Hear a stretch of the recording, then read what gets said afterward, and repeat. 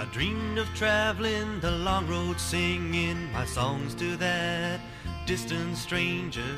Yes, I know it's sad for you, but it's something I got to do. And I will be coming home, back to the mountains, back to being free from all there is to be. Coming home to live, and the life I once knew. Hello everyone, and welcome to Bedtime Bible Boys with Brock, Trey, and Theron TJ. Thanks for listening. We love you, Mom. And you too, Gail.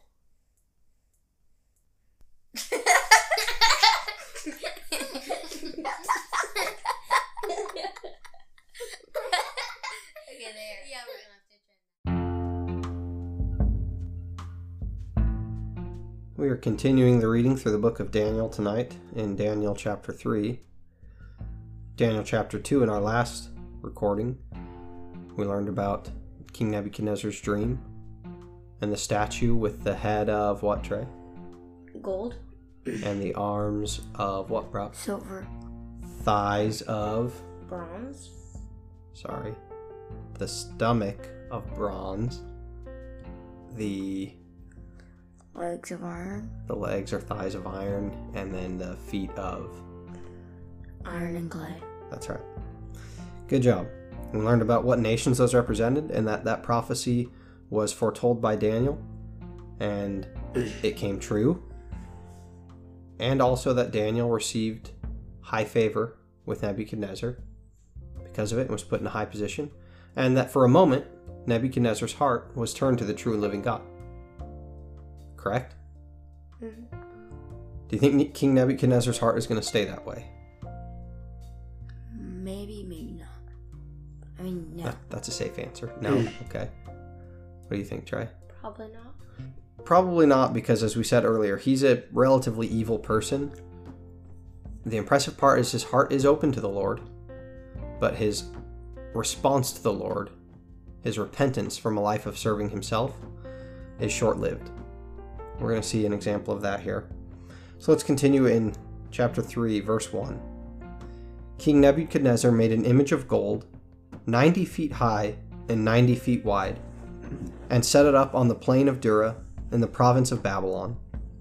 He then summoned the satraps, prefects, governors, advisors, treasurers, judges, magistrates, and all the other provincial officials to come to the dedication of the image he had set up. Basically all the important people, right? So the satraps, prefects, governors, advisors, treasurers, judges, magistrates, and all the other provincial officials assembled for the dedication of the image that King Nebuchadnezzar had set up, and they stood before it. Then the herald loudly proclaimed, "This is what you are commanded to do, O peoples, nations, and men of every language. As soon as you hear the sound of the horn, flute, zither, lyre, harp, pipes, and all kinds of music, you must fall down and worship the image of gold, that King Nebuchadnezzar has set up." Verse 6. Whoever does not fall down and worship will immediately be thrown into a blazing furnace. Let's just unpack this a little bit. So he creates this statue. It's a statue of gold. And King Nebuchadnezzar wants them to worship it. So who do you think King Nebuchadnezzar had in mind when he made the golden statue? Himself? That's right. Because what did David tell him that the head of gold was in his dream? Nebuchadnezzar's. That's right, Nebuchadnezzar. So Nebuchadnezzar is basically setting up himself as the centralized figure to worship among all these people that he's bringing in from the provinces and the judges around and the different elected or the different officials around. He's bringing them all around to have one central place where they're going to worship. In the image they're going to worship represents him. Well, what did David tell us about the image? David didn't tell... Sorry, I've been doing that. What did Daniel... What did Daniel tell us about the statue? Not this statue, but about the statue that Nebuchadnezzar dreamed of. It had 4 kingdoms. And that ultimately it was going to be... Destroyed, that's right. And it was going to be destroyed by the eternal... Living kingdom of God, right? So what do you think King Nebuchadnezzar was trying to do by making a statue that was all gold from head to toe? He wanted him to rule all? That's right. That's right. He, somewhere along the line, got the idea.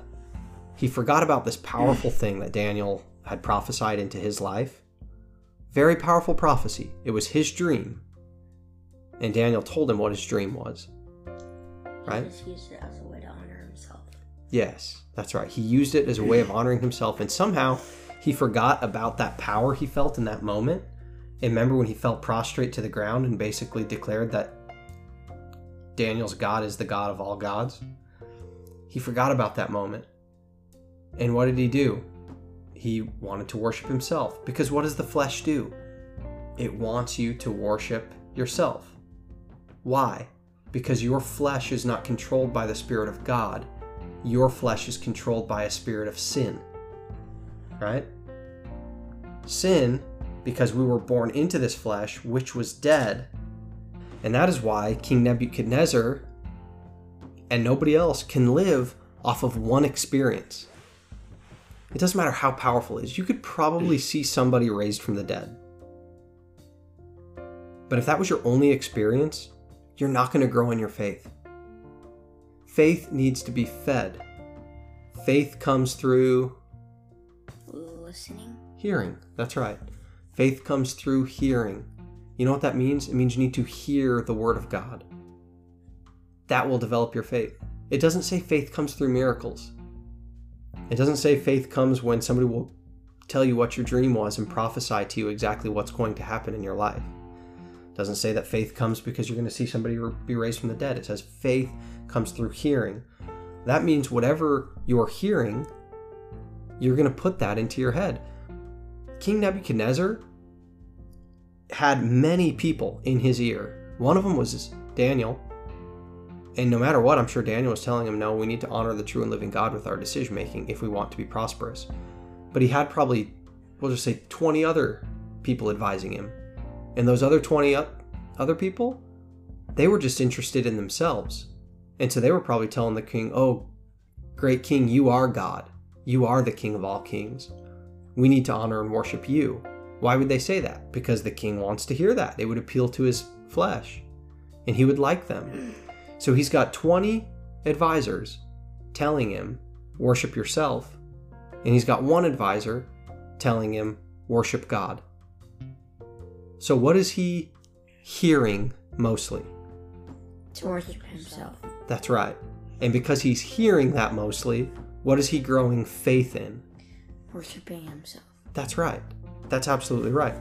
So he was actually setting up a golden image, thinking in his mind that if he did this, he could change the prophecy that God had given Daniel about the statue. He said, you know what, forget that. I'll make it gold from head to toe.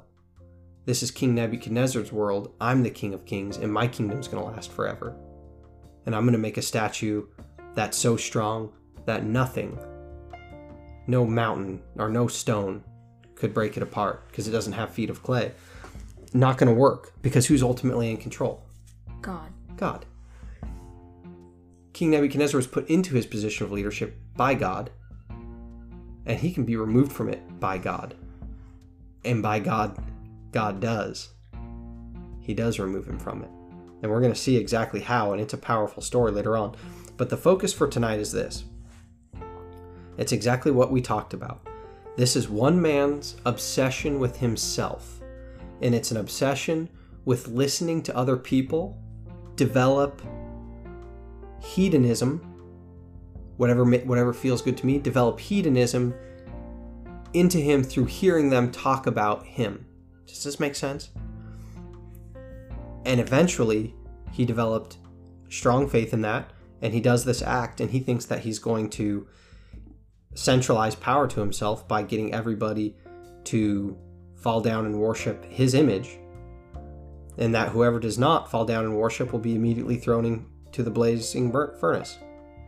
I have a little note here that I wrote in my Bible. It says, what would I have done? What would you have done, Brock? Not have worshipped. That's good. What would you have done, Trey? Same thing. That's good. I'll say this. 5 years ago, if somebody would ask me this question, and I'm being 100% honest, I would have said, I would have fallen down. I wouldn't have thought to myself, I'm going to fall down because I don't believe in the true and living God. I would have told myself that God will forgive me, but I'm going to try and save my life. And do you see that? Like you can just fall down and not mean it? Yeah. Yes. Or, fall down, not mean it, and just ask for forgiveness later. That would have been the way I thought. And I can't promise that right now I wouldn't think the same, but I don't think I would. I think I agree with you guys. I think I would refuse. You're going to have to push me down. You're going to have to knock me down, but I'm not going to bow to that God or to that image. But understand this. Earlier in my life, I don't know if I would have, because, listen to this is important. The same thought that Nebuchadnezzar had, I'm not going to lose my kingdom. I'll build an image and I'll do it myself. Think of that key phrase. I'll do it myself. The thought that would have ran through my head is, I'll just fall down and I'll save my life and not mean it, and I'll ask God for forgiveness later. So in effect, when it comes to me being saved from death, I'll do it myself. See, that's not good. Because the Lord said, be still. I will fight this battle for you.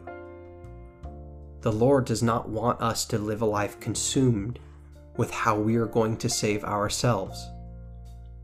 Do you understand that? The whole point of the word is it's God telling us how he's going to deliver us. How he's going to save us. Ultimately, how he's going to save us, right? Through Jesus Christ. So, I am suffering in the flesh of the same thought that King Nebuchadnezzar, this many years ago, 2,000 years ago, would have been struggling with, which was a challenging situation was put in front of me. For Nebuchadnezzar, it was through a prophetic dream. How can I take care and make sure this doesn't happen? And in the same way, 5 years ago would be thinking to myself, how can I deliver myself from the fiery furnace? And of course, we'll get into the story of this, and we know how the young Hebrew boys do it. But I think I've matured into that place. We're probably not going to get told that if we bow down to an image, if we don't, we're going to get thrown into a fiery furnace. But you know what could happen? All your friends want you to go somewhere, and you know that it's a place where ungodly things happen, bad things happen. You can have a choice. This will happen in your life. You're going to have a choice. Am I going to go with them and make all my friends happy and go outside the light of God, the light he has planned for my life? Or am I going to disappoint all my friends and follow the light that the Lord has chosen for me? It sounds like an easy decision, but it's not. You need to prepare your heart for these decisions before they happen in life, because they are going to happen.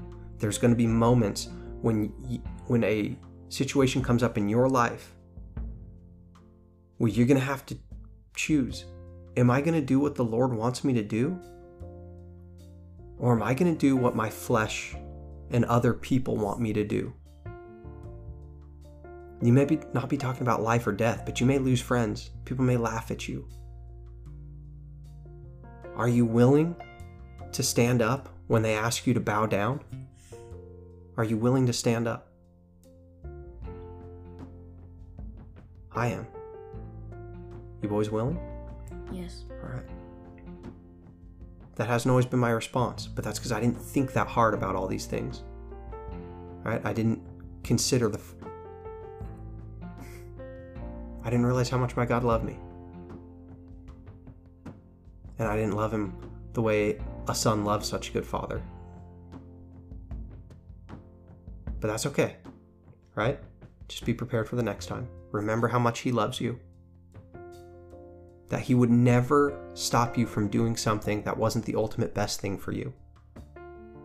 He always has your best in mind. Your flesh doesn't, and your friends or other people's flesh doesn't, but he does. So when he says that the tower is going to fall, and here's how it's going to fall, and this is the tower, that's what it is. You can't get yourself out of that situation. I love you, boys. Love you too. You guys are good kids.